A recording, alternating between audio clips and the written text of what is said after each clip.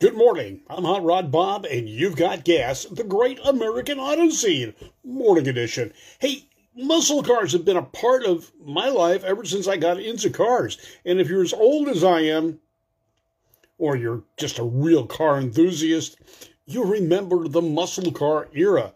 But you also remember its dying days. And in those dying days, there were a number of muscle cars in image. Some actually were pretty darn good, but that was the age of rising insurance costs, rising fuel economy standards, rising emission standards, even crash safety standards that started to remove the performance from cars as the manufacturers learned how to meet these standards and evade the high insurance costs that were affecting you and your buying choice. I mean, think about it for a second. Do you remember 1976 when Chevrolet introduced a red, white, and blue Nova? Man, that thing looked so sporty. It only had a 6-cylinder. I mean, muscle cars were going and going quick. But let's take a look at some of them from the early 1970s. And this is the Muscle Car Illustrated list of the worst 8 or the most underrated 8 muscle cars of the era. And some of them are just totally forgettable. The first one on the list is the 1972 Dodge Charger Rally. Dodge Charger Rally. Why'd they call it a rally? Because it didn't have the connotation of Super Bee. It didn't have the connotation of Daytona. It didn't have the connotation of something fast, at least to the insurance companies. And in 1972, the Rally was introduced, and it consolidated some of the looks and appearance of the Charger RT, the Super Bee, and the Charger 500. Looks. No performance, but it had the looks. Now, Dodge produced 4,300 Charger Rallies in 1972. 389 of them were hardtops, 460 were coupes. Now, I'm looking at a picture of one right now, and I guess the hardtop just didn't have a little bit of a pillar behind the door, but I haven't seen it yet. Now, these are the high-performance options this muscle car had. Blacked-out grille. Good for a tenth or two, right? Simulated door louvers. Hooded circular gauges. Well, gauges are cool, yeah. Simulated wood grain instrument panel. Everyone needs plastic wood. Wide tread, white lettered tires. That was a good one, though. Front and rear sway bars. Now, this was definitely necessary because now we're getting into the age of people actually wanting to turn left and right in their cars.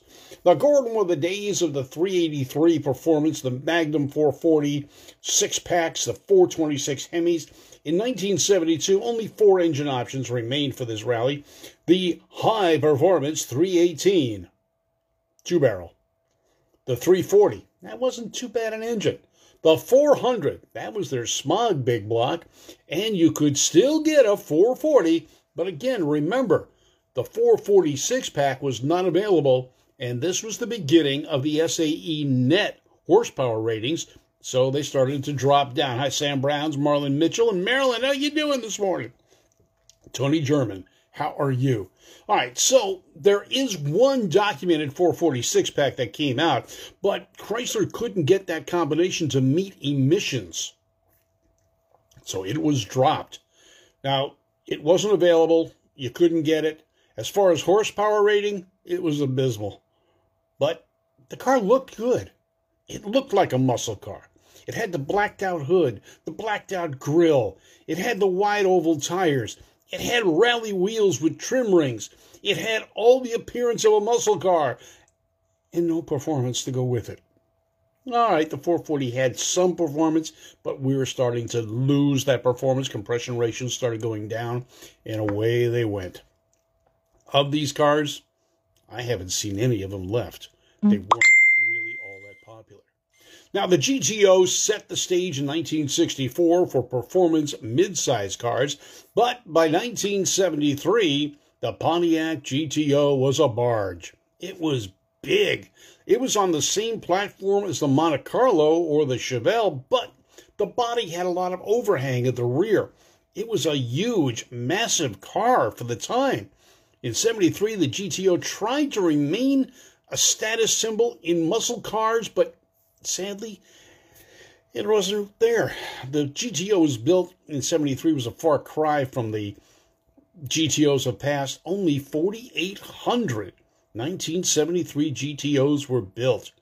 That is way low, considering the 64 had over 32,000 built. Now, thanks again to the emissions, the unleaded gas, the rising insurance premiums, the power came out of the GTO. They received an all-new body style in 73.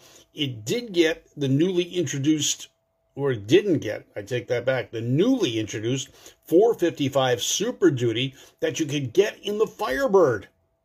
It did get a 455, but 230 horsepower? That's not a muscle car, folks. 230 horsepower backed by a 3-speed manual. That was the base trans. You could get the 4-speed, and you could get a 3-speed automatic. The optional 455 with 250 horsepower was only available, though, with the automatic. So you had to get the 350, or you had to get the 400 to get the 4-speed. So you were down on horsepower right off the bat, even worse than the 455. Now, which was worse, the 73 or the 74? 73 had lower production numbers versus the 74, but the 74 did have more cubic inches. Yeah. Now, this car is underrated, and undeservedly. This was the Oldsmobile Rally 350. Now, just think of a 442 with some of the content taken out. It had the bright yellow paint. It had the proper competition or good-looking stripes. It had the rally wheels, no trim rings, so you get down to a base model for an Oldsmobile. The 350 was an eye-catcher, and it was a cool-looking car. But the 350 in any color you wanted, as long as the Sebring yellow was the color you chose. It only came in one color. Even the bumpers and the wheels were painted this yellow. But by 1970, the first and final year of the Rally 350 was sluggish. Sales were bad. It just didn't catch on. Again, people were moving away from muscle cars, and it showed because it only had 3,500 of these built. Oh, well. It had a 350 cube engine with 310 horsepower. That's pretty good for 1970.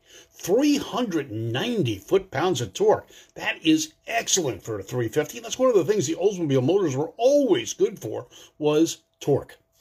Sebring yellow paint. It had a fiberglass hood for lighter weight. Got black wall tires. The high-performance blacked-out grille. Color-keyed front and rear bumpers. Instead of chroming them, they painted them. Rally suspension. All right, so here you got front and rear sway bars, a little bit heavier springs and shock absorbers. It had the 14 by 7-inch rally wheels. They called them Super Stock 2. Came with factory dual exhaust and a rear spoiler. The Rally 350, interesting concept, lower cubic inches, but hey, it was cool. And it really was a good car. And it really was underrated or unnoticed for some reason. Everyone just thought it was a trim option, but again, you got to think about something. Oldsmobile didn't have the draw that Chevrolet and Ford did or Pontiac. The buyers of Oldsmobiles were older. Young guys didn't buy Oldsmobiles. Yeah, 442s a bit, but you look at the numbers of the 442s, and they're way behind their counterpart GTO and Chevelle. And the 350 suffered from the same problem, the buying age of an Oldsmobile. At that time, that car was geared to the 20, 30-year-olds, but it was the 40 and 50-year-olds that were buying the Oldsmobiles, and they weren't looking for flash. So that went away. Now, here's a car that I've always liked. I like it in the fastback version. The 69 Ford Torino Cobra 428. This is a highly underrated car, and if you were a Ford guy, you knew what to do and why to go for it. The 69 Ford Cobra was technically a one-year wonder, and it was renamed in 1970 as the Torino Cobra. Have you ever seen one? I did. I like them. They're few and far between. It was built on the Fairlane Torino platform, and the 1969 Ford Torino Cobra offered was two body styles. the formal notchback roof, and the fastback design. I've always been partial to the fastback design, and I'd love to have one. It's one of those cars on my bucket list, along with the Marlin and the 66 Charger. It's estimated that 14,000 of these were produced. But you haven't seen one, have you? They didn't get noticed. The fastback body style was definitely a favorite of the NASCAR guys, and even Richard Petty drove one of these in NASCAR when he left Chrysler because of the 426 Hemi issues. Not that the engine was bad, NASCAR banned it.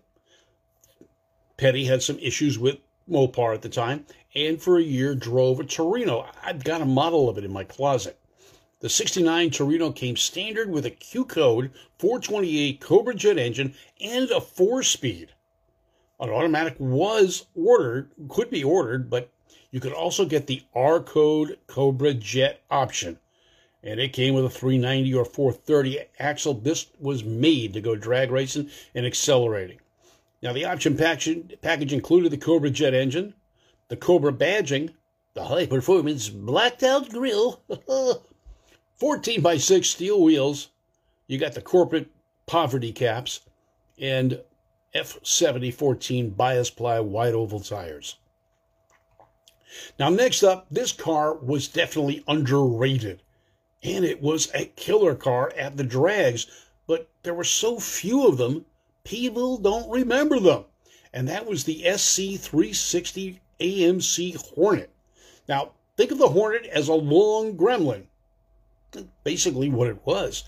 They hadn't chopped the back half off and made it short like the Gremlin, but this car with a 360, it had some performance, and it went unnoticed because it was a Rambler. That's right, Rambler. Nobody bought Ramblers unless you were ancient. That was an old lady's car. That was a base model salesman car. That was not a performance car, even though they tried. But the 1971 AMC Hornet SC, and I don't know what SC stands for, maybe Sport Coupe. Who knows? Came with a 360 cubic inch V8 engine that put out an amazing 390 foot-pounds of torque. Ran the quarter right out of the box with stock crappy tires, 13.7s, 101 miles an hour. Man, if you put traction bars and decent tires on it, this thing would go. I'll tell you what. Now, built on a budget, you could buy this car for $2,600. That was a steal. Great performance. Good price. The car weighed 3,300 pounds in stock trim. That's a lightweight, guys. It was ignored. There were very few of these babies made. Now, the standard engine was a 2-barrel version with 245 horsepower. The 4-barrel version conservatively rated at 285 horsepower, but 390 foot-pounds of torque. 784 were produced with a 2-barrel option, or actually with the 4-barrel option, 206 with the 2-barrel. Actually, 784 were the total builds, 4-barrel and 2-barrel. Very few. Find one of these babies, it could be a dynamite collector car for a Rambler fanatic. 360 decals came on the side, had a fiberglass hood with hood scoops. Fiberglass hood from AMC. Wow. Lightweight. Stripe package, SC360 decals. That's about it. All right, now in 1971, Dodge had the Demon, Plymouth had the Duster. The Demon 340, another underrated car. It was a 14-second car, 14/8, right out of the box. It weighed 3,100 pounds, only ran 95 miles an hour. There were 10,000 Dodge Demons produced in 1971, and Plymouth produced 12,000 Dusters. Where's Plymouth now? Gone. The 71 Dodge Challenger and Cougar are arguably more popular today, but get that little Demon. Now, Demon had a bad connotation back in those days. Although Chrysler reintroduced the Dodge Demon as a Challenger a few years ago with the big blown Hemi, when they introduced the Dodge Demon back in 1971, they got tons of hate mail. And that name only stuck for a couple of years before Chrysler pulled the demon name because people were saying, oh, it's satanic, you can't have that. So they dropped it.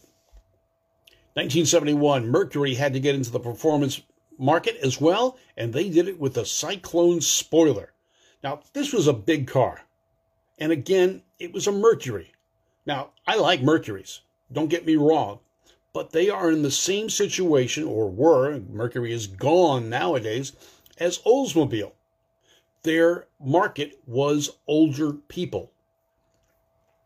You had to get an enthusiast who had a family that decided he wanted a Mercury over a Ford,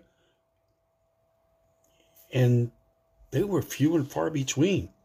So the Cyclone spoiler wasn't something you saw that often. As a matter of fact, there were only 353 of these made. Rare? Mercury? Valuable? Could be. They were built on the luxury-oriented Mercury Montego, and that's part of the problem. The Cyclone spoiler was a heavyweight at the time at 3,700 pounds. It could be ordered with a 429 Cobra Jet V8, but who did? And it came standard with a 351.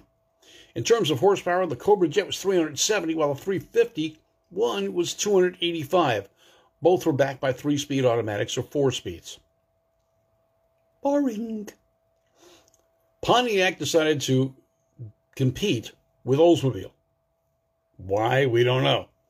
But they came out with the T37. Now, this was a dressed-up Pontiac Tempest. So you got your base model Tempest with some performance. The T37 wasn't known as the big brother of the GTO. It was actually the little brother. But it's a good chance that you probably haven't heard of them because, well, no one knew what T37 meant. It wasn't marketed very well. It started in 1970, ending in 71, only a 2-year build. It was a low-end Tempest, the economy-based, to try and get the insurance money down. Again, GTO, performance, high insurance rates. T37, well, they didn't know what it was. But it came with a 350 cubic inch engine.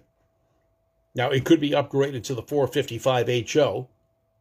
I don't know how many were done, and no one's got records of that. But that was it. The GTO started to go, and the T37, trying to meet the insurance company mandates of reducing performance, came about. It was the twin to the Oldsmobile Rally, 350 cubic inches, although it did have a 455 option, a base model car, poverty cap, hubcaps. Did it attract attention? Not from the performance people. They just didn't go for it. They went for the GTOs. At the time, GTO was still strong. T37, or GT37, I saw them as T37s. Well, it was just okay. Now, they tried the mid-year GT37. It was a T37. The GT included a sportier hood. It had hood pins, side stripes, and rally wheels without trim rings, just like the Oldsmobile. So those are your underrated top 8 muscle cars of the time. Are they bargains that you could find now? You got to find one. These are the cars that got chopped up because they didn't have much value to start with. Today, the Mopar is probably the most desirable as far as price-wise because people wanted that Duster and that Demon. They're very popular at the drags. Their performance was good. Would you go for a Rambler SC? They're gone. They're probably junked by now. They weren't very rust-proofed. They weren't very popular to start with. And they're still not popular today. Just because they're rare doesn't mean they're popular. And the Rambler SC360 is a prime example of that. Would I like one? Yeah, I would. I think they were cool. Underrated and very surprising to the competition. I'm Hot Rod Bob. You've got gas, the morning edition. Brought to you by Service Tech, Irwindale Speedway, Drag Strip, and Valley Head Service. You take care. Good, Godwin, how are you doing? Greetings from West Africa. I'm still international. Well, that's great.